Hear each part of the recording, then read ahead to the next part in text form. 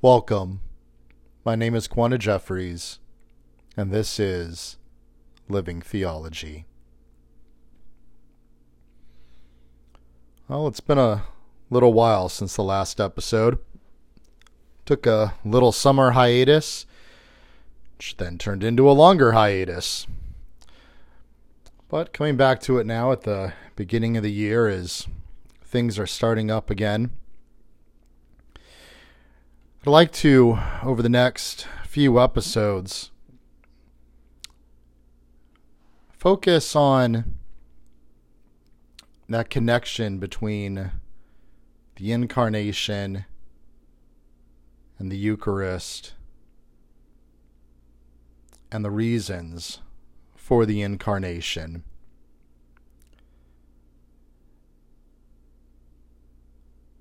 And before we start on that in particular, I'd like to encourage you to take a moment the next time that you are before the Blessed Sacrament to remind yourself of the immensity and awesomeness of the mystery in whose presence you are, in whose presence you have been brought. Being before the Eucharist means that we're before the Incarnate One, crucified and risen, the second person of the Holy Trinity. But not just before Him. He said to Philip, "He who has seen me has seen the Father." The Son and the Father are inseparable. By being in the presence of the Son, we have also been brought into the presence of the Father. Yes, of course, a different presence, not the same as His Son in the Eucharist, but a real presence nonetheless. Looking upon Jesus Christ, we see the Father. This applies to us gazing upon our Eucharistic Lord today just as much as it did to the apostles gazing upon His face 2,000 years ago. In the presence of the Holy Eucharist, we have been brought into the presence of the Holy Trinity.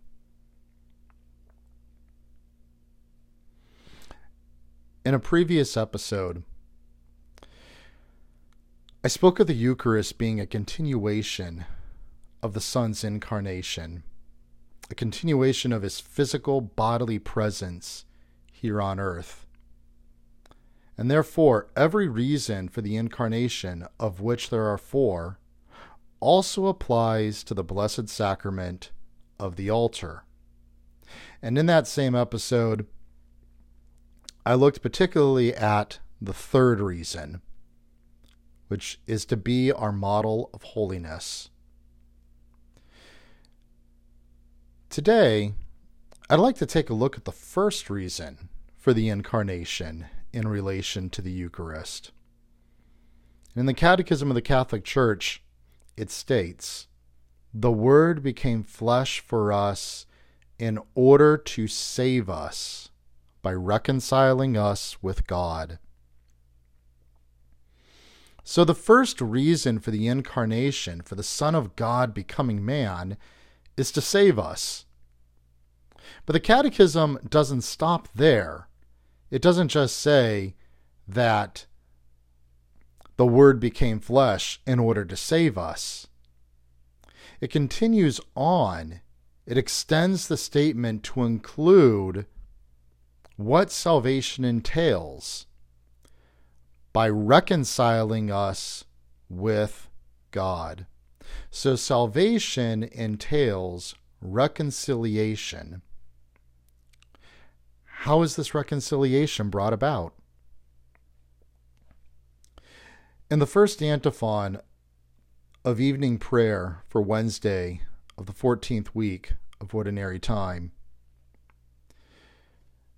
we pray, "Eagerly we await the fulfillment of our hope, the glorious coming of our Savior."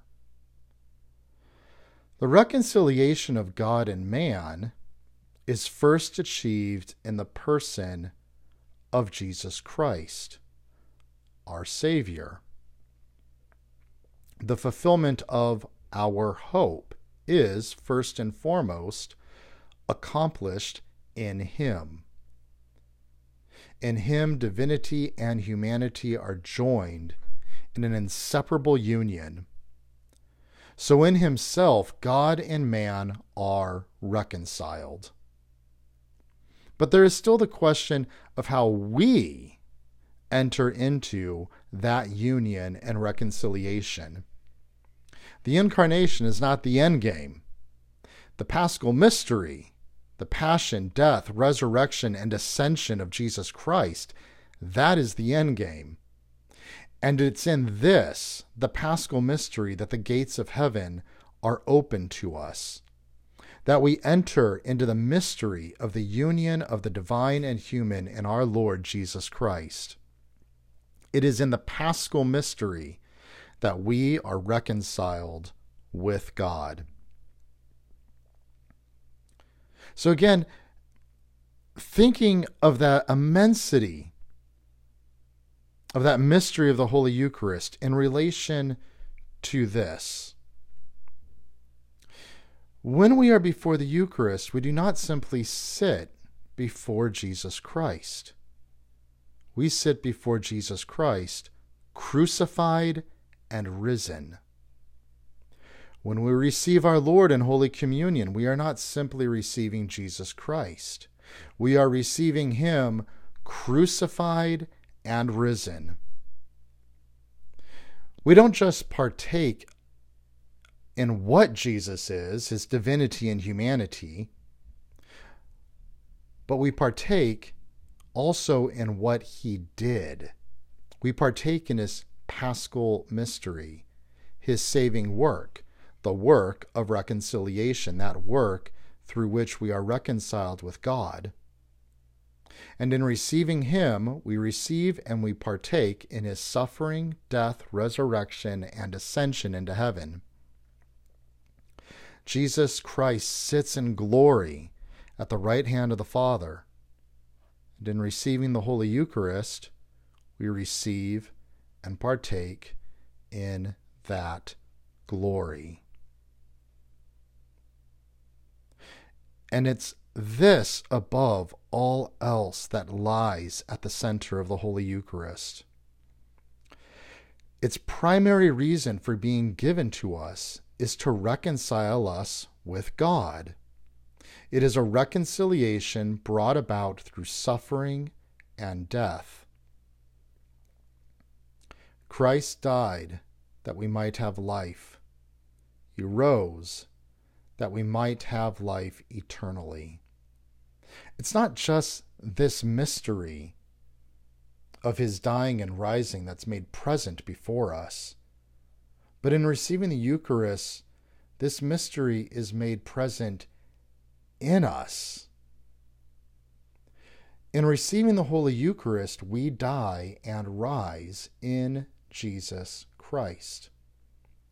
And this is why we still suffer death.